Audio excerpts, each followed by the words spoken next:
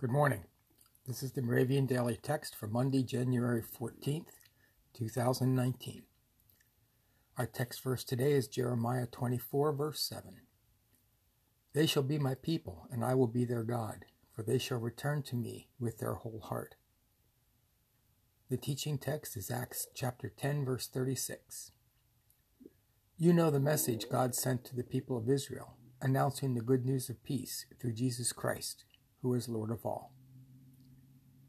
Let us pray. Our hearts are always longing for your message, Lord. Give us good news in times of trial. In Jesus' name we pray.